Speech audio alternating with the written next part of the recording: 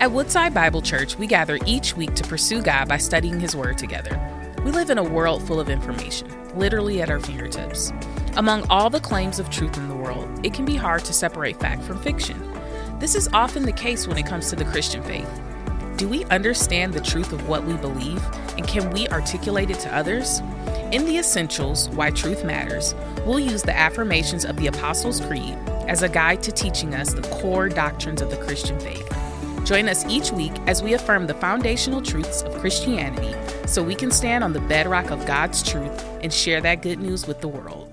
I want to get right into the Word of God today because we got a lot of ground to cover. Today, I'm going to ask a really important question, and that is, what do you believe about the Holy Spirit? What do you believe about the Holy Spirit? The Holy Spirit is one of the most important areas of the Christian faith. To know what we believe about the Holy Spirit is one of the most important areas of the Christian faith, but also it can be argued, I think rightly so, one of the most misunderstood areas of the Christian faith. I want you to pray for me as we dive into this because I was thinking this morning about a quote from a professor, a very famous professor, John Murray, who used to say, now you gotta listen to this quote or you're gonna think I just misspoke, but he used to say, it is really hard for me to give talks on subjects that I've thought deeply about. It's really hard to give talks on subjects that I've thought deeply about. You may think, well, isn't the opposite true? It's hard to give talks on things you haven't thought deeply about.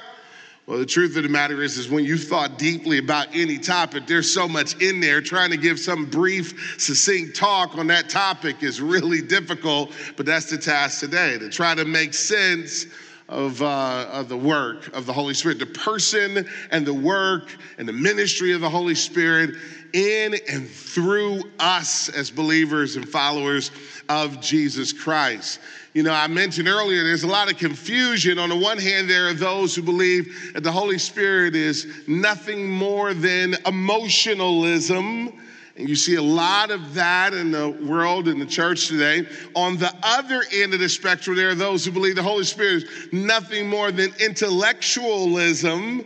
And you see a lot of that in the church today. And it reminds me of this quote, this famous quote by C.S. Lewis. When in doubt, quote C.S. Lewis. Always make you seem 28% smarter than what you really are. But C.S. Lewis said this: the devil always sends errors into the world in pairs of opposites. He relies on your extra dislike of the one error to draw you gradually into the opposite error. And that's the way that he works. So there are those among you, those that are here today, those among us that absolutely despise emotionalism. We don't like the histrionics. We don't like all of the hyper behavior. And so because of that dislike, we are gradually being drawn into a hyper intellectualism where the Holy Spirit is no longer a person. He is nothing more than a doctrine to be taught. On the other hand, there are those who absolutely despise hyper-intellectualism. I'll never forget when I told my family, I'm going to seminary. And they said, you're going to the cemetery. And they were convinced that if you go to that school, they're going to teach the Holy Spirit out of you. And some despise that high intellectualism, and without knowing it, being gradually drawn into a hyper-emotionalism that doesn't treat the Holy Spirit as a person. He's nothing more than a force for us to demonstrate our own power. But today we're going to go deep into what the Word of God has to say by looking at a beautiful passage that's going to help us to understand that the Holy Spirit comes as a gift from God who changes hearts. We're going to learn a lot about the person and work of the Holy Spirit. But first, the Apostles' Creed. That's the series we've been in. We called it The Essentials, and we're looking back at this old ancient statement of faith for a couple of reasons. Number one, it is really well written. That's why it survived the centuries, because it's very succinct but very clear on the core beliefs that the Christian faith is built off of and that unite believers all around the world and throughout time. But the other reason why we're looking at it is to humble ourselves to remember that we got to be careful about generationalism, thinking that our current generation is somehow wiser, smarter, more insightful than previous generations that have come before us. There's much to learn. Salvation and Christianity does not start with your conversion. Doesn't start with your local church. Doesn't start with a particular denomination. The work of God predates all of that. And it's good for us to be reminded of what the generations have said. So if you have this card we've passed out several weeks, or you can look at the screen, read along with me silently, or if you want to read aloud, you can. I just want to rehearse what we have read and talked through so far, and then I'll add one additional line to what we've looked at so far. It says, I believe in God, the Father Almighty, creator of heaven and earth. I believe in Jesus Christ, his only Son, our Lord. He was conceived by the Holy Spirit and born of the Virgin Mary. He suffered under Pontius Pilate, was crucified, died, and was buried. He descended to the dead. On the third day, he rose again. He ascended into heaven and is seated at the right hand of the Father. He will come again to judge the living and the dead. I believe in the Holy Spirit.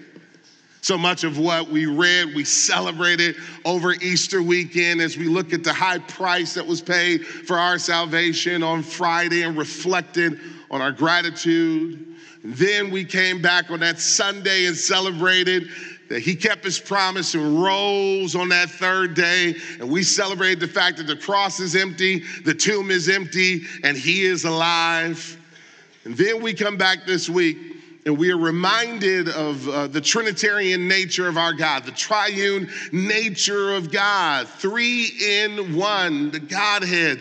The ancient believers, our predecessors believed that, and we should believe it too. God the Father, God the Son, God the Holy Spirit, working together to execute the plan of salvation, which was orchestrated by the Father, secured by the Son, and applied to our lives by the Holy Spirit. And that's what we're going to see today, that the Holy Spirit applies the victory of the cross to the life of the believer. It's one thing for us to say that at the cross, Jesus accomplished the victory over sin, death, hell, and the grave, over every spiritual adversary. It's another thing for that victory to be applied to the life of the believer and to the local church. But that's what the Holy Spirit does. And he does it 2 ways. First, by demonstrating his strength. He demonstrates the strength of God, namely that God's strength is superior to the forces of darkness that are at work in this world. That we're going to constantly be confronted by the forces of darkness in our neighborhoods, in our communities, in the world, and the brokenness and injustice and corruption and evil that we encounter each and every day. But fret not, because the power of God is greater than the power of darkness. How many praise God for that truth? But the second thing he does is demonstrate divine power through salvation, by changing our hearts, awakening us to the truth of Jesus Christ. If your heart and your eyes have been awakened and open to the truth of Jesus Christ, just know it's not because of some great research on your part. Don't pat your back and give yourself an attaboy and say, man, aren't I wise that I searched all of the material and came to the right conclusion? Let me just say, salvation is a gift of God, and if the Holy Spirit doesn't regenerate your heart and open up your eyes, it will not happen. But if it has happened, all praise, all glory, and honor is due unto his name. Amen? Now, with that being said, we're going to look at Acts chapter 8. Now, before we get to Acts chapter 8, though, I need to give you a little bit of background on what the book of Acts is all about. It is written by Luke. Now, Luke has a gospel named after him. Luke was a historian, and by professional trade, he was a medical doctor who came to faith through the ministry of the Apostle Paul and dedicated the rest of his life to capturing, for our benefit and the benefit of believers throughout every generation, what Jesus had accomplished, what he taught, and the movement of the Spirit even after he ascended. Look at Acts chapter 1. In Acts chapter 1, Acts represents the second volume of Luke writing to someone named Theophilus. Now, throughout the centuries, there's been a debate, is Theophilus a person or is it a name of endearment for the church? In Greek, it means lover of God.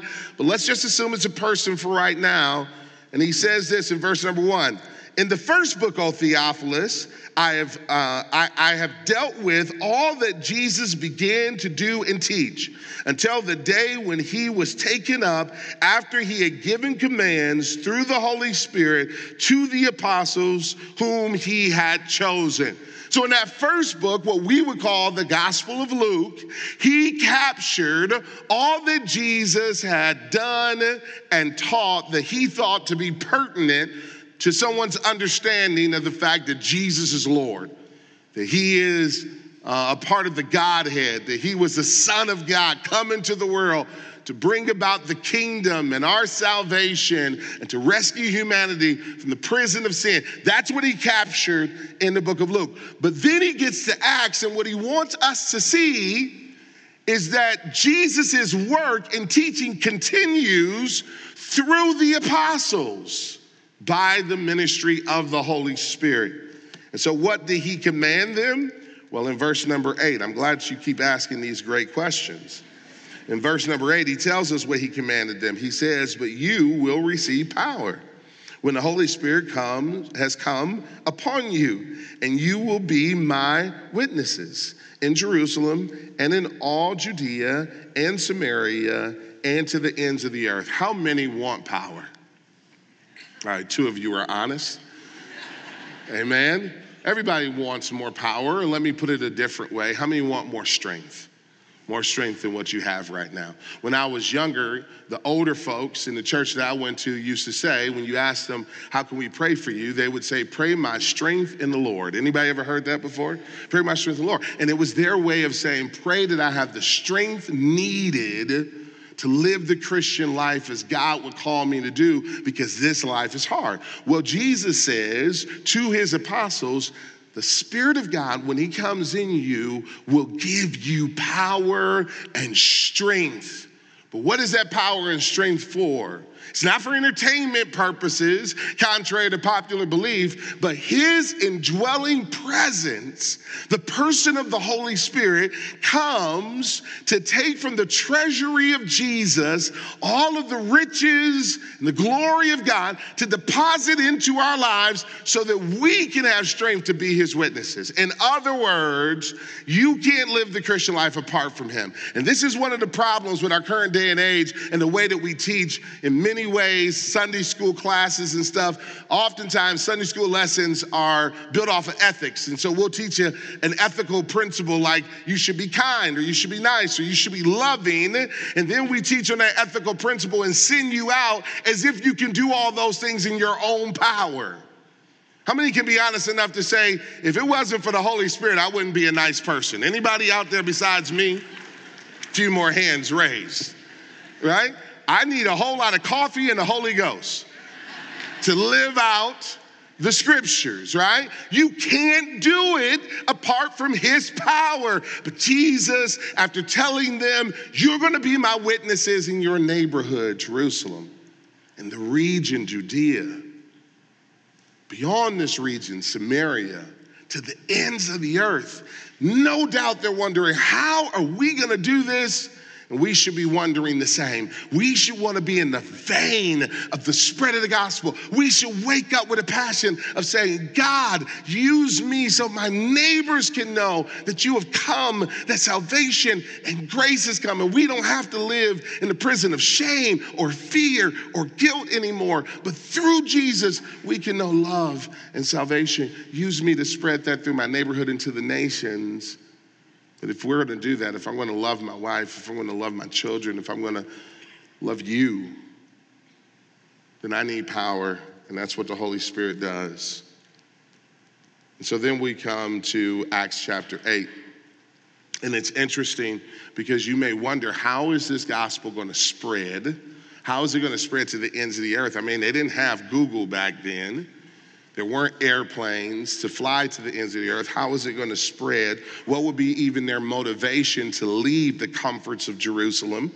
Well, you see in verse number 1, it says in chapter 8, verse number 1, and Saul approved of his execution, referring to Stephen, the first martyr. So now we open up this chapter with a martyrdom. And then it goes on to say, and there arose on that day a great persecution against the church in Jerusalem, and they were all scattered throughout the region of Judea and Samaria. Here we go. Except the apostles, devout men buried Stephen and made great lamentation over him. But Saul was ravaging the church and entering house after house. He dragged off men and women and committed them to prison. Now those who were scattered, it says, went about preaching the word. In other words, God used persecution, an unlikely source, to get the followers of Jesus, early church, the disciples of Jesus, to go out to the world. Let me put it this way. If it wasn't for contraction pains, how many know the baby would not be encouraged to leave the womb? I remember my baby sister, my younger sister, she went off to college. She went to U of M, went off to college, came home one summer, and we were talking, and she says, Mom and I are butting heads, can't get along anymore. I don't know what's going on. And I said, that's great. That's the very thing that's going to make you move one day out of her house. Because how many know that if you got along all the time, you wouldn't be encouraged to leave? Some of y'all are doing too many loads of laundry. You're making way too many meals. They aren't ever going to leave. Amen. Sometimes the contraction pains moves us out. And that's exactly what God does. He uses the contraction pains of persecution to get the church out. And everywhere they went, they spread the gospel. But they didn't just spread the gospel through preaching. But verse number 6 tells us crowds begin to come. And the next thing you know, there was signs, demonstrations of power. Verse number 7, unclean spirits were crying out with loud voices coming out of people. Those who were paralyzed or lame were being healed. And I love verse number 8. So there was much joy in the city.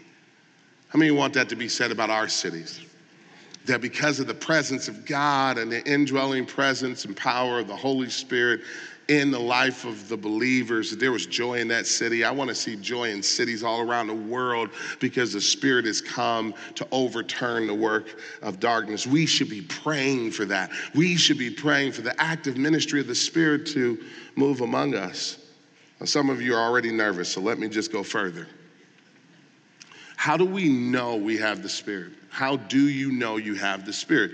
That's the challenge that's taken up in the next 3 scenes. We're going to see 3 scenes really quickly. It's going to move really quickly. That's going to help us to understand how we know and can have confidence we have the Holy Spirit, and how we can know a counterfeit movement to reject it and not be deceived.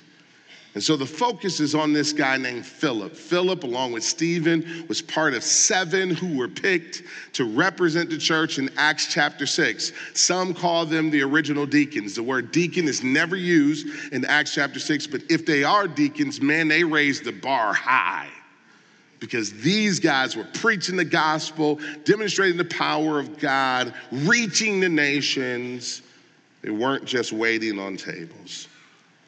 The first scene we see is verses 9 through 14, where there's confrontation.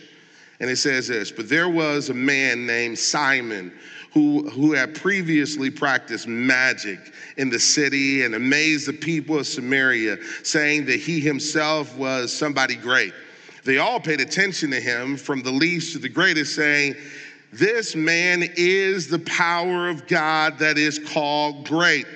And they paid attention to him because for a long time, He had amazed them with his magic. But when they believed Philip as he preached good news about the kingdom of God and the name of Jesus Christ, they were baptized, both men and women. Even Simon himself believed. And after being baptized, he continued with Philip, and seeing signs and great miracles performed, he was amazed. This Simon is set up in contrast to Philip. Simon representing the kingdom of darkness, dark magic, dark arts, and Philip representing the kingdom of light and the genuine move of God.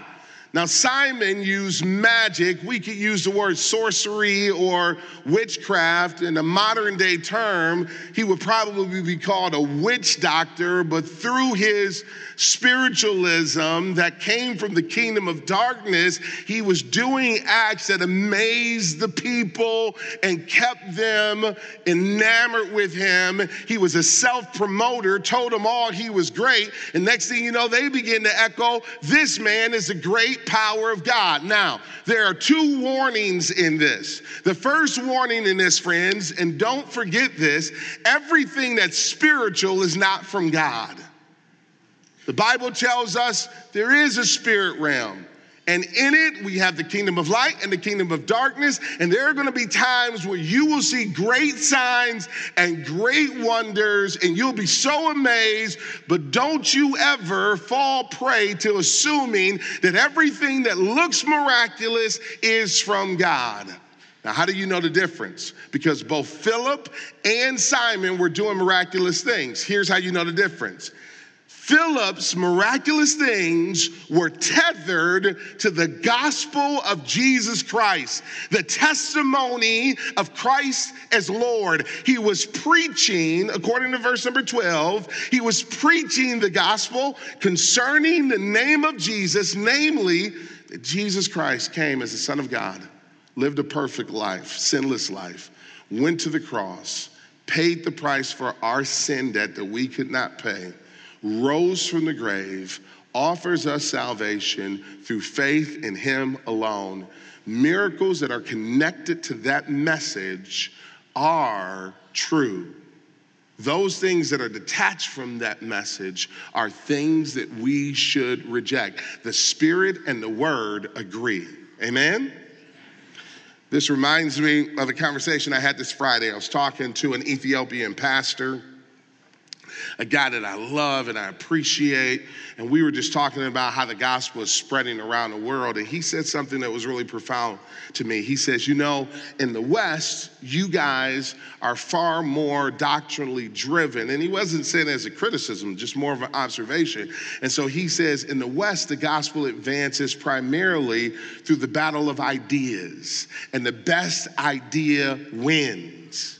He says, but here in Africa, what we often see are power confrontations where there may be somebody in a region or a village who is a strong man because of their spiritual demonstrations of power. And it's not until a greater power comes in that the people are freed from that person. And so what we come in with is, yes, the gospel, but demonstrations of the power of God through the presence of the Holy Spirit. It was a great, great conversation. And it brought alive to me in a contemporary sense that what we see in Acts chapter 8 is not some ancient tale far, far away, but this is present reality for many parts of the body of Christ today. And praise God that these people were freed from the kingdom of darkness through the proclamation of the gospel and demonstrations of the power of God. Remember, the Holy Spirit confirms the victory of the cross two ways: by showing the divine strength of God, namely that God is stronger than the kingdom of darkness, and showing the divine salvation of God, that Jesus Christ is Lord of all, come to save us. Now, if you don't remember anything else that I'm telling you today, and I hope you remember all of it, that you can recite it, because next week there's a quiz. But if you don't remember anything else, remember this: that miracles are for the message. that signs are for sermons, that wonders are for the word, that in the context of God's plan of gospel spread, he uses miracles, signs, and wonders not as an end unto themselves, but simply as a means of drawing the crowd so that they can hear the good news of Jesus. The day of Pentecost comes, they're speaking in all of these amazing tongues and languages. A crowd is drawn, the gospel is preached. Here, Philip is casting out demons and healing is flowing, not because Philip has any power in his own, but God has power to be able to do those things at his choosing, not by our own manipulation. We can't force him to do that, but when he does do that, it is so he can set the stage for the gospel to be proclaimed. Amen? Because ultimately, it's the gospel that changes people by God's grace through the work of the Spirit. Amen? So the confrontation happens, even babies are crying.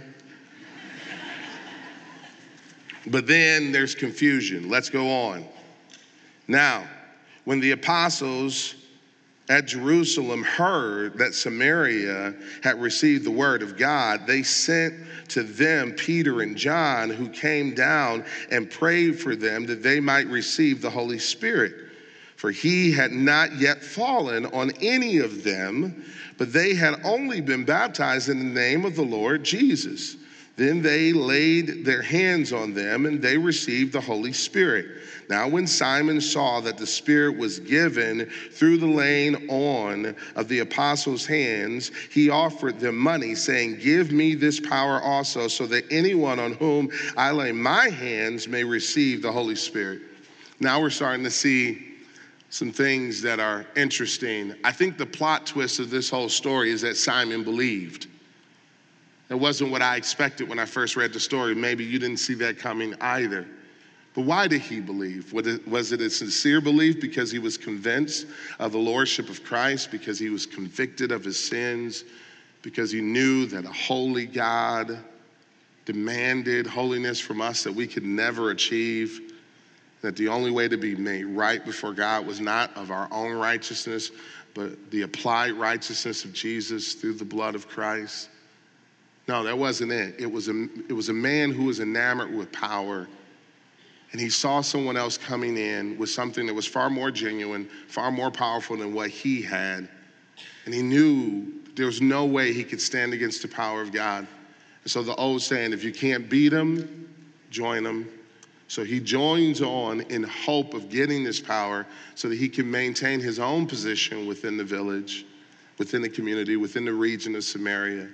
So when he sees how this whole thing works, he approaches the apostles and he says, "Can I buy it?" Now we're going to come back to that in a moment, but I cannot overlook what seems to be pretty weird here, that they believed in Jesus but didn't have the Spirit, and then the Holy Spirit comes. And this is where I wish I had 3 more hours, but I got about 48 seconds to explain this to you. And that is, the book of Acts is not primarily a doctrinal book. It is primarily a history book. It's not primarily, though at times it does, say this is what you should do. It's primarily capturing what did happen in the early church. That means it includes some things that are normative for the church throughout ages, but it also includes some special things that are not meant to be repeated. Everyone's not going to experience the day of Pentecost like they experienced. That was a special move of God, but it records it, it captures it. In other words, there are 2 types of passages in the scripture, and a good reader is going to ask themselves, what type of passage am I reading? There are prescriptive passages, and a prescriptive passage is, again, one of those passages that prescribes. It says, this is what you ought to do. But a descriptive passage, which is the second type, only describes. Oftentimes, without applying any moral judgment, it just tells you this happened. And so here we see that there was a group of people who believed and were baptized in Jesus' name, but yet the Spirit had not come. Now, is that normal? No. It's not normal, because what the Bible teaches is that the normal way to receive the Holy Spirit is to repent and believe upon the message of Jesus. As a matter of fact, a few verses. Ephesians 1:13. Listen to this. Paul writing. He says, in him you also, when you heard the word of truth, the gospel of your salvation, and believed in him, were sealed with the promised Holy Spirit. It's when you believed upon the gospel of truth and the message of salvation, the Spirit was given to you as a gift. Peter, speaking at another place in the book of Acts, Acts 2:38, puts it this way. He says, then Peter said to them, repent and be baptized, every one of you, in the name of Jesus Christ, for the forgiveness of your sins, and you will receive the gift of the Holy Spirit. The gift of the Holy Spirit is not some secondary spiritual gift. It is the presence of God. That God's gift to us is the Spirit living within us. He is called our guarantee. Anyone who's ever bought a house before knows what an earnest money deposit is. You're putting a deposit down saying that I am purchasing this house with the full payment coming later. When God purchases his people, the deposit is the Holy Spirit, and at the second coming of Christ, we're going to receive the full actualization of that, the full payoff of our salvation as we enter into the kingdom of God. How many are looking forward to that day? So, Chris Brooks, if that's right, what's going on here? Here's what's going on here. And again, another 48 seconds. What is going on here is too deep for us to fully understand, and that is the Jews and the Samaritans hated one another so much that there's nothing analogous throughout history.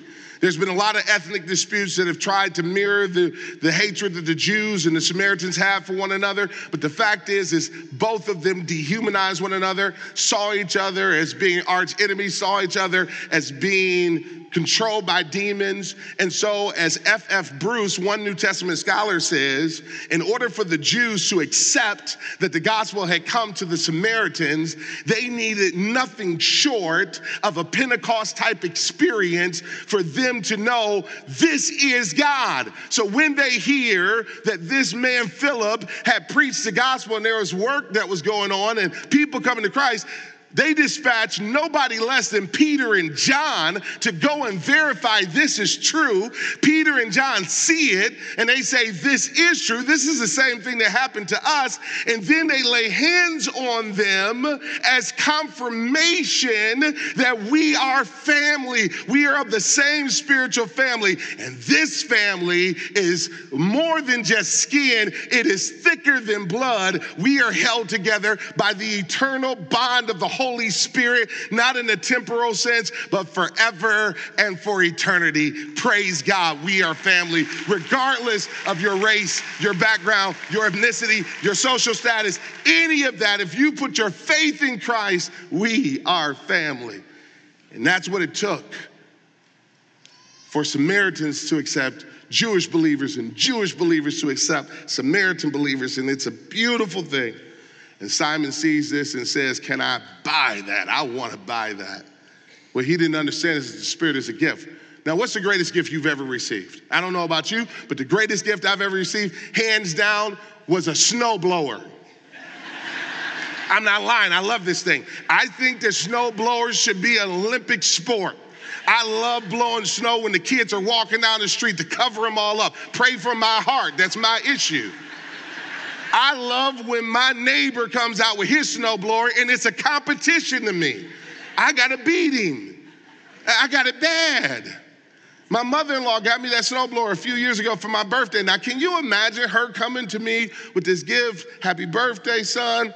And I said to her, how much for it? I want to buy it from you.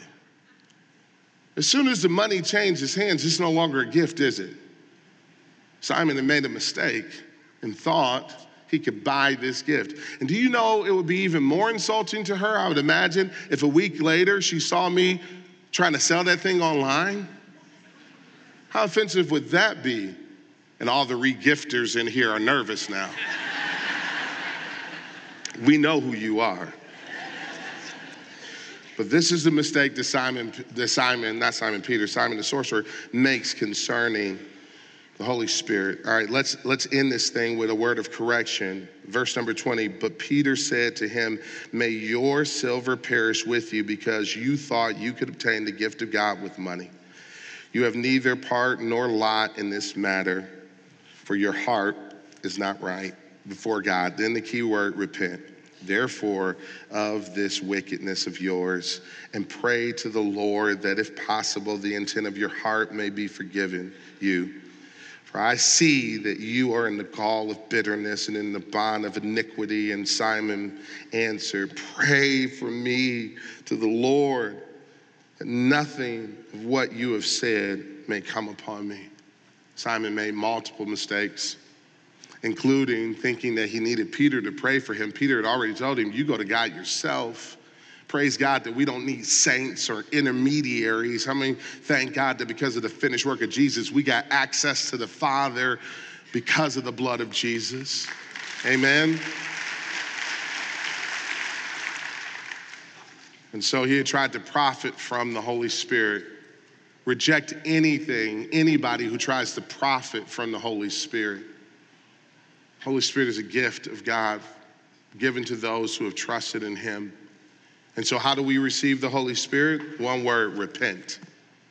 And that's what I want to invite you to do today. Everybody stand all over this church. Maybe you say, I need strength. I need forgiveness. I need the power of God because I can't be the husband, the wife, the father, the man of God, the woman of God I'm supposed to be apart from the power of God.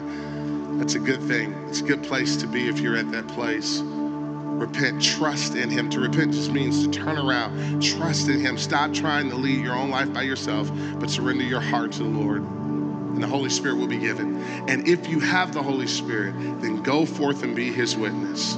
Go forth in his power. If today you want to trust in him, just know there'll be friends at the front to pray with you. There'll be some in the lobby. We'd love to connect with you, talk more with you about these things, and pray that the power of God, his grace and his mercy will be visited upon your life. Let's pray together. Father, we thank you that you are faithful and you are true, that we are not orphans in this world. Thank you that we've been given the Spirit whereby which we cry, Abba, Father. So, Father, we pray that you will work in us and through us as your gospel spreads to our neighbors and to the nations. And it's in the mighty, matchless, and magnificent name of Jesus we pray. And all God's people said a big... Thank you for joining us as we study God's Word together. We would love to hear how God is moving in your heart and get you connected into the Woodside Bible Church family. Head to woodsidebible.org/connect to introduce yourself today.